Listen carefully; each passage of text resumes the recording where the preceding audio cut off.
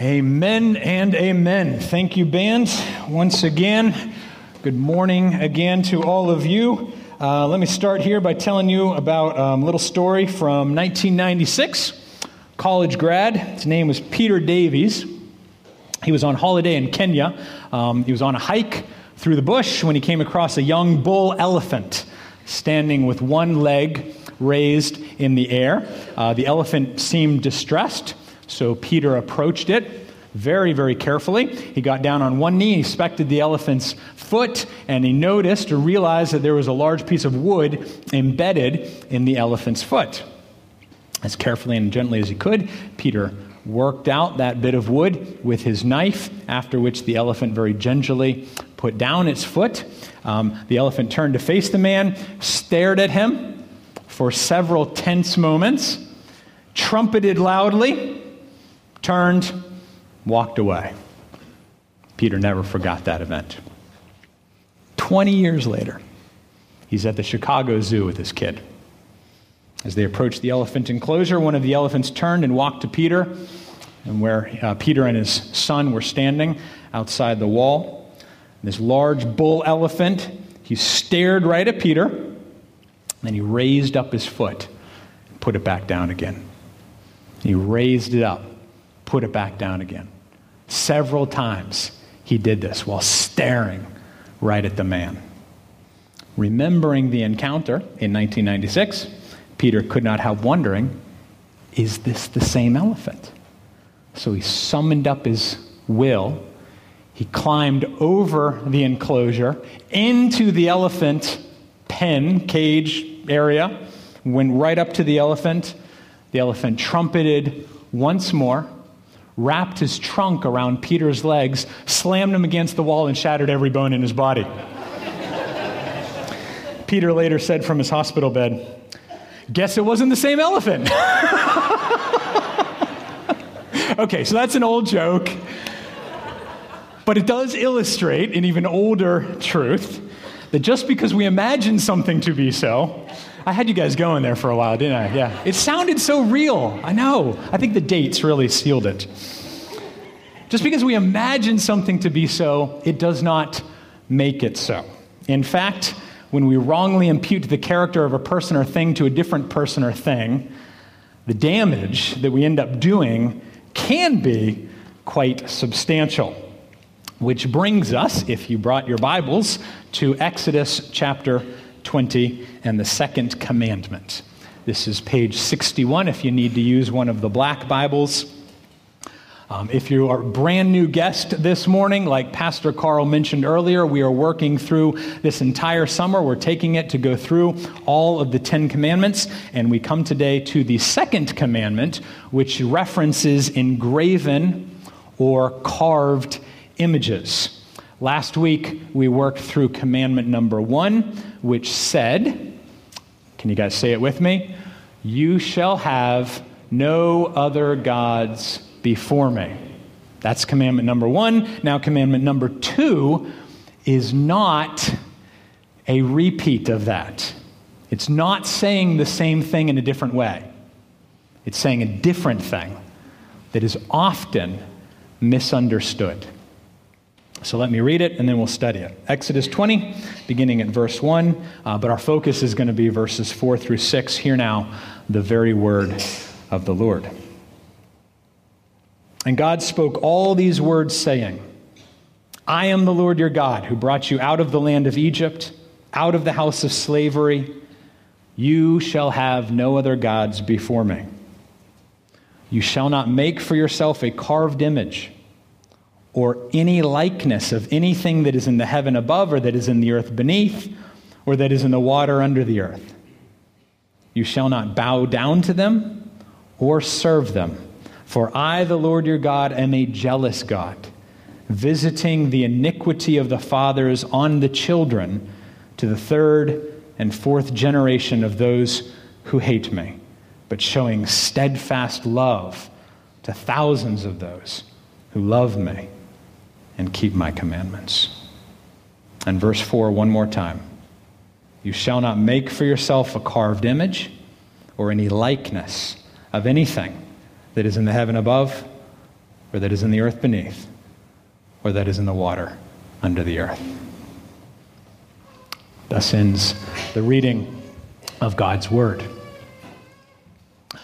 So one of the things that I'm concerned to do together as a church family throughout the summer is not just teach on the individual commandments, but also help us build some biblical hermeneutics or interpretive principles that we can bring to bear on all of the commandments. So if you missed weeks 1 and 2, you can catch up online. We post those usually every Monday morning. But within those first couple of sermons, we tried to begin laying out like 3 or 4 building blocks, theological building blocks for how we read, understand, and then practice out the 10 Commandments. And so at the risk of losing my entire congregation in the first 5 minutes here, I'm going to go ahead and review these because I think they're really important and hopefully helpful for every one of us. By far the most important building block is that when it comes to the commandments, the imperative follows the indicative.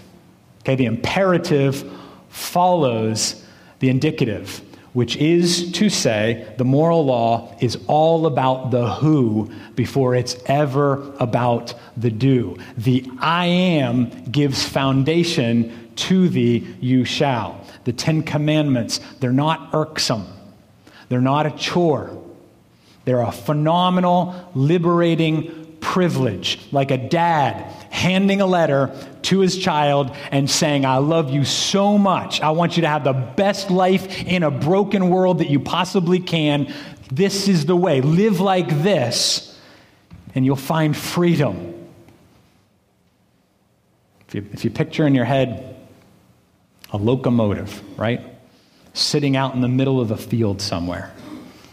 Is that train free? Well, it's not constrained by anything. It's also not going anywhere. It's completely useless. Put that train on a pair of tracks, and now it's free to go be and do what it was made to do. Well, so is the law of God to God's people when we have met the lawgiver. When we know the who, we're then empowered to do what we were made to do. That's the first and the most important theological block when it comes to reading through these commandments.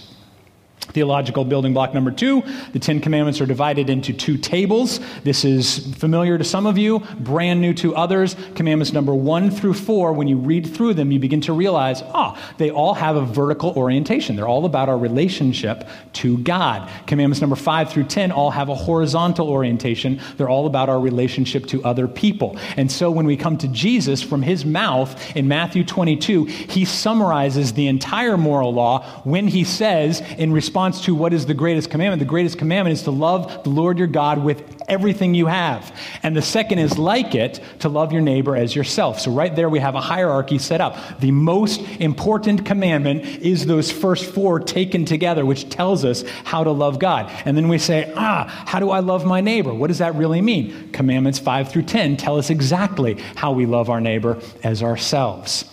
So, vertical orientation, horizontal orientation. Building block number 3, we've hit this a few times now. There are 3 primary uses for the moral law. I've told you that the moral law can be pictured like a pair of shackles and that it restrains external acts of evil. It does not change the heart.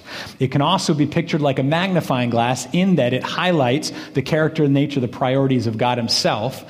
And the moral law functions for us like a mirror because we look into it and it looks back at us. We look into God's law, and it reveals to us our own guilt and our need of God.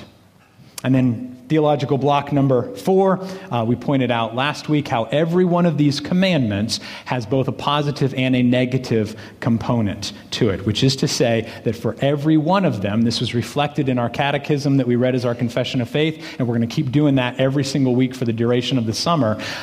Every single commandment has both something to be fulfilled and something that is forbidden, something that is required of us and something that we must avoid at all cost. Okay, so that's some principles we laid down so far. I'm going to add one more theological building block today. The Old Testament actually contains 3 categories of law. But only one of those categories is still active today. Anybody who has been through our leadership training course, and a good number of you have been at this point, what is the first category of Old Testament law? Who can tell me? That was not overwhelming. I'm a little bit nervous right now about my leadership training course. Can everybody say ceremonial? Yes, good, excellent, wonderful. The ceremonial law is the first category of the Old Testament law. Is it still active today? I heard somebody say yes. We should probably get together after the service and talk about the goat sacrifices you're doing in your backyard still. So ceremonial law, that's in reference to all of the priestly sacrificial system, the ritual, all of that was pointing toward, all those sacrifices were pointing toward the one final perfect sacrifice that would be Jesus himself. So because of Christ, once he came in the cross, the ceremonial law is abrogated for all time. So we got the ceremonial law. What's another category of Old Testament law? Oh, good. Yes, wonderful. We're warming up. So we got the civil law. That's all the judicial, governmental rules. Is it still active today? It's not still active today. The principles are, the Westminster calls it the general equity thereof. The principles are still active, but the specifics of the Old Testament civil law, those were abrogated with the going away of the theocratic nation state of Israel. When that ceased to exist, the civil laws as such no longer applied specifically to us, although the principles are valued. So we got ceremonial, abrogated by Christ. We got civil, abrogated by close of nation state of Israel. And then the third category of Old Testament law is the moral law. Is it still active today? It better be, because we're spending like 12 weeks on it. Good. And Jesus himself made it abundantly clear that yes, the moral law matters for us, which is interesting then, because if you're a new Christian, you don't know this yet. But if you've been in church world long enough, you have begun to imbibe the idea that there are definitely 9 commandments, and then one maybe in, maybe out. Talking about the 4th commandment, the whole Sabbath day thing. We've got a church here, and I dare say some of us in this room have never paused to ask, even though it's sitting right there on the first table, what would it mean in a grace-filled New Testament context for me and my family to keep the Sabbath day holy? What would it look like in the 21st century for us to treat this day as separate and different from the other 6 days? And we're going to get to that in a couple of weeks, the 4th commandment. Today, we're just on the 2nd commandment, which no one really disagrees with in the same way, but that's probably because we often think it's just a rerun of the 1st commandment. 1st commandment says, don't have another God. 2nd commandment says, don't make a carved image of God. That's kind of the same thing, right? So we don't really live in a culture where many of us are carving little gods. So I think we're good on this one, and we can just move on to the 3rd one right now. Well, I hate to hold you up, but it's true the 1st commandment deals with who we worship. The 2nd commandment actually deals with how we worship. Not just our theology, but our methodology. Here's what I mean. If you kept your Bibles open, flip forward just a few pages. Exodus, same book, but now chapter 32. Exodus 32. Remember, Moses ascended up on high. He went up into the mountain. He was gone for a while.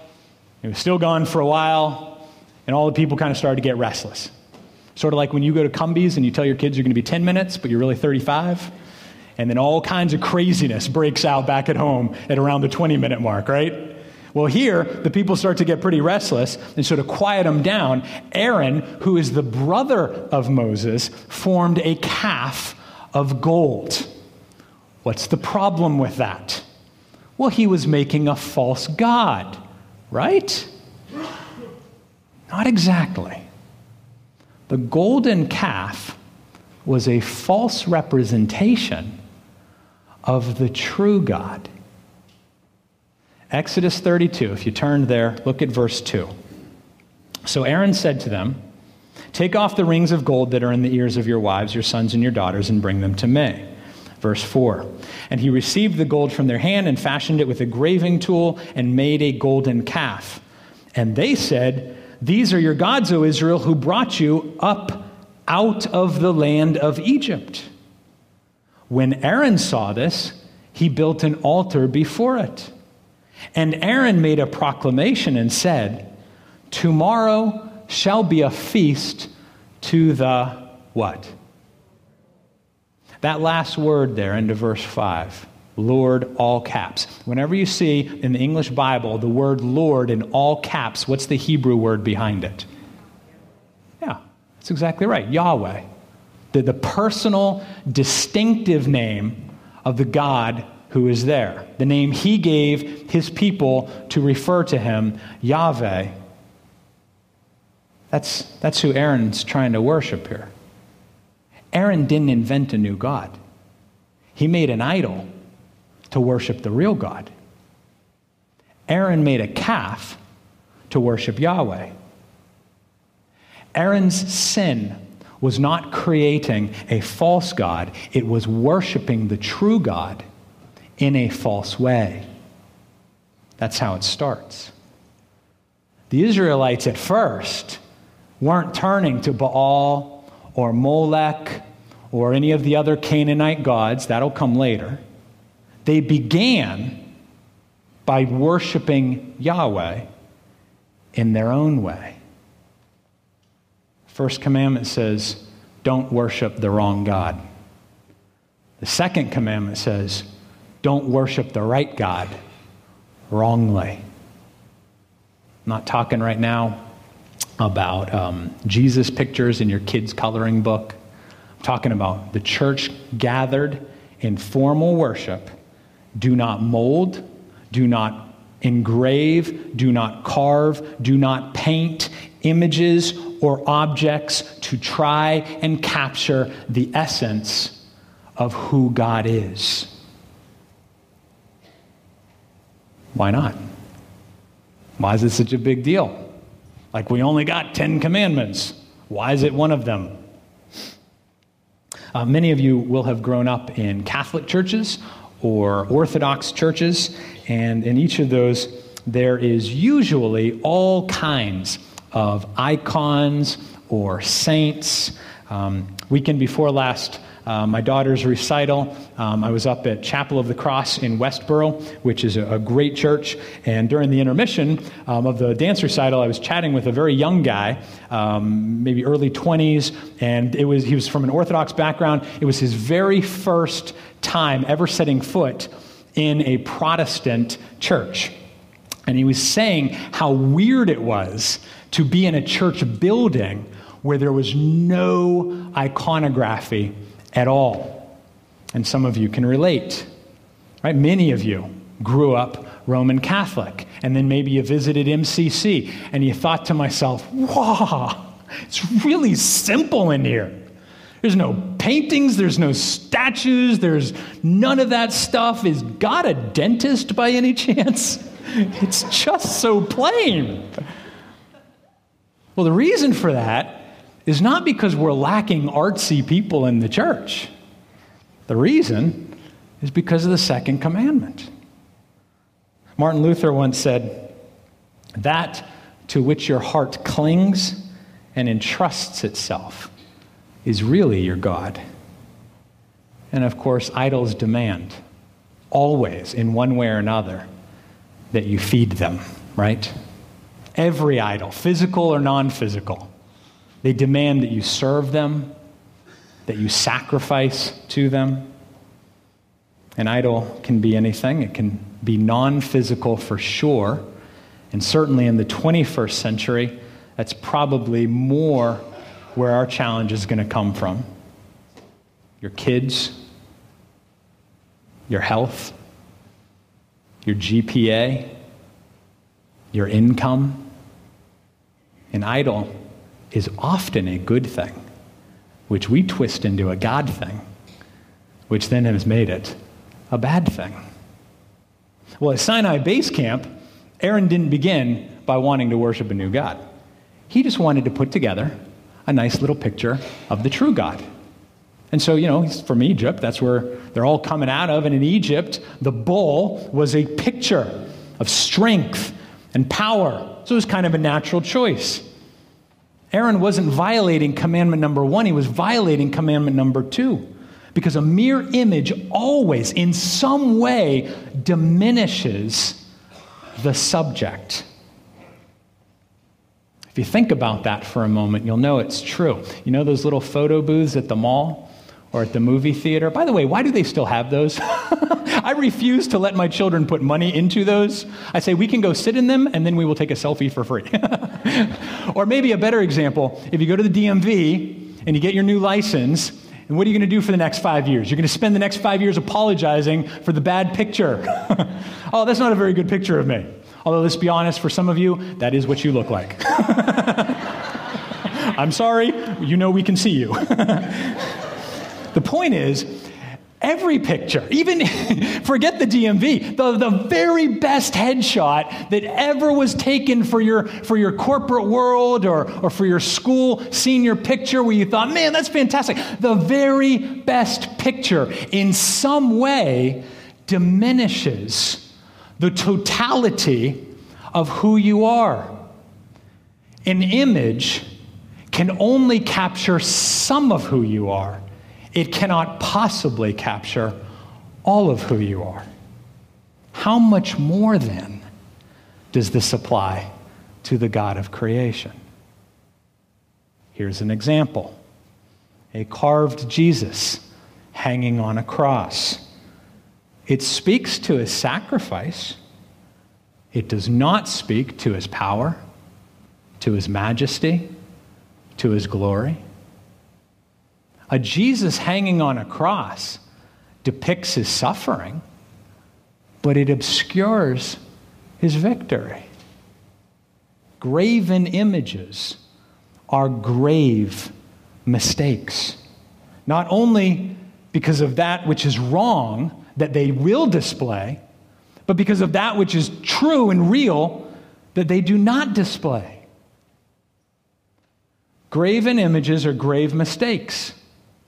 Not only because of that which is true that they don't display, but also because of that which is not true that they do display. God is saying in the second commandment, don't worship me in your own way. And you're a bright congregation. You can think that this goes beyond like little carved things, right? Don't worship me in your own way. You don't get to design how I will be worshiped. That's what God is saying. And so he hands us a scripture, and he says, this is how I want to be worshiped, by singing. And he gives us the Psalms as a model of the kind of things that we're going to sing.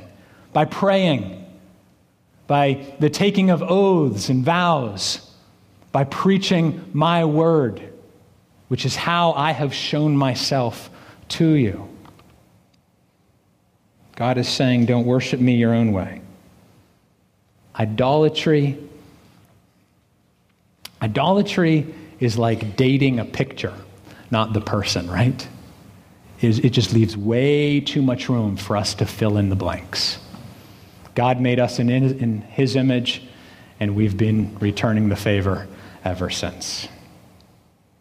Immediately after the first commandment, God added the second commandment because he knew what we would do otherwise. Oh, this God, he's much too large. He's much too vast for me to grasp and to understand. So I'm just going to shrink him down a little bit. I'm just going to diminish him a little bit so I can kind of understand and better appreciate him. And ultimately what we're saying is so I can control him. In other words, God gave the second commandment to guard the first. Because worshiping the wrong God inevitably leads, worshiping the right God wrongly inevitably leads to worshiping the wrong God entirely. I messed that up, so I'm going to say it again because I think it matters. Worshiping the right God wrongly inevitably leads to worshiping the wrong God entirely. Which is why we started where we started. This elephant may remind me of a friendly elephant, But if I decide in my head that they're the same elephant, this elephant may kill me. And that's how idols work. Whether they're carved out of wood like the old days, or we carve them out of our career, or our finances, or possessions, or family, in the end, they always demand sacrifice. Watch yourself here, church. Our hearts are like little idol-making factories. I think it was C.S. Lewis who said that. And it's exactly right. We do this all the time. The little rabbit's foot hanging from your mirror in your car. I mean, if it's just decoration, I don't care what's hanging from your mirror. But if you ascribe that little rabbit's foot to somehow protecting you, that this will keep me lucky, why do you believe that? It did not keep the rabbit lucky. The cross hanging around your neck. Like, if it's just jewelry, I don't care what you got hanging around your neck. But the moment you start to think that there's some spiritual value to this piece of metal, that makes me closer to God, get rid of it. Sell it on Craigslist, because you're breaking the second commandment. An idol is anything other than God that we put in the place of God or we use to get to God. Does that make sense? An idol is anything other than God that we put in place of God or we use to get to God. Some of us have made idols of our jobs, our physical appearance, our children, our organ pipes, anything. Our hearts are idol-making factories. And every idol, physical or otherwise, demands that we sacrifice to it, that we feed it. So commandment number 1, you must not worship false gods. Commandment number 2, you must not worship the true God falsely. God says, do not worship me as you imagine me to be. Worship me as I reveal myself to be. You know, a long time after Moses received these 10 commandments, you fast forward through the centuries and the millennia, and you arrive at the Apostle Paul, and he's writing a letter to the Colossian church. And listen to what he said. In Christ we have redemption, the forgiveness of sins. Jesus is, check it out, the image of the invisible God, the firstborn of all creation. For by him all things were created, in heaven and on earth, visible and invisible. Anybody want to guess the Greek word behind image? E-I-K-O-N is the transliteration into English. Icon. Paul was telling the Colossian church, and he's telling us, guys, we've got one image, one icon, okay? He is Jesus. He is the exact representation of God because he is God. He is, in his very being, Jesus is the fulfillment of the second commandment. Idols demand you make a sacrifice. Christ says at the cross, I am the sacrifice. And so we got to ask ourselves, if we're going to do the hard work, if we're going to be a little bit more mature, a little bit more cognitively sophisticated than simply dismissing this one as referencing little tiki idols or something made of stone that sits on the mantle, then we've got to go the next step here, church, and we've got to ask, are there any idols in your life?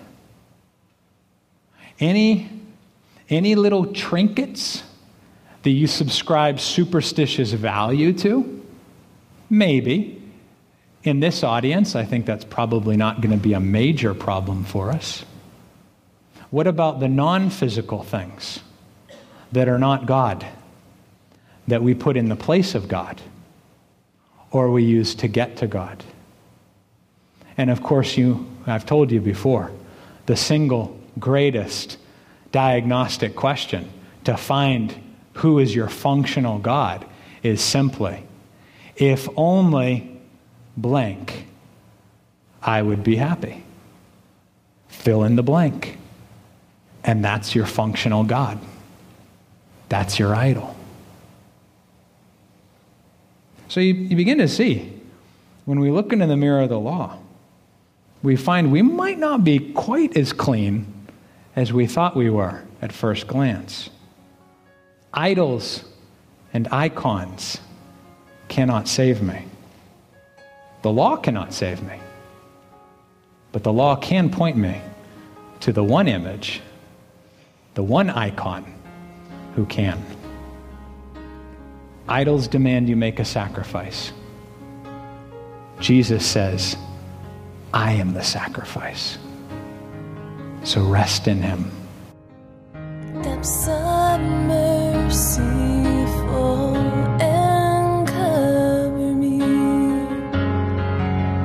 washing all my shame. Thank you for joining us for today's message. Medway Community Church would love to welcome you as our guest one day soon. Our church family meets every Sunday morning for worship and also offers a wide variety of small group and ministry opportunities. To learn more, please visit us on the web at medwaycommunitychurch.org. We look forward to seeing you soon. Washing all my shame.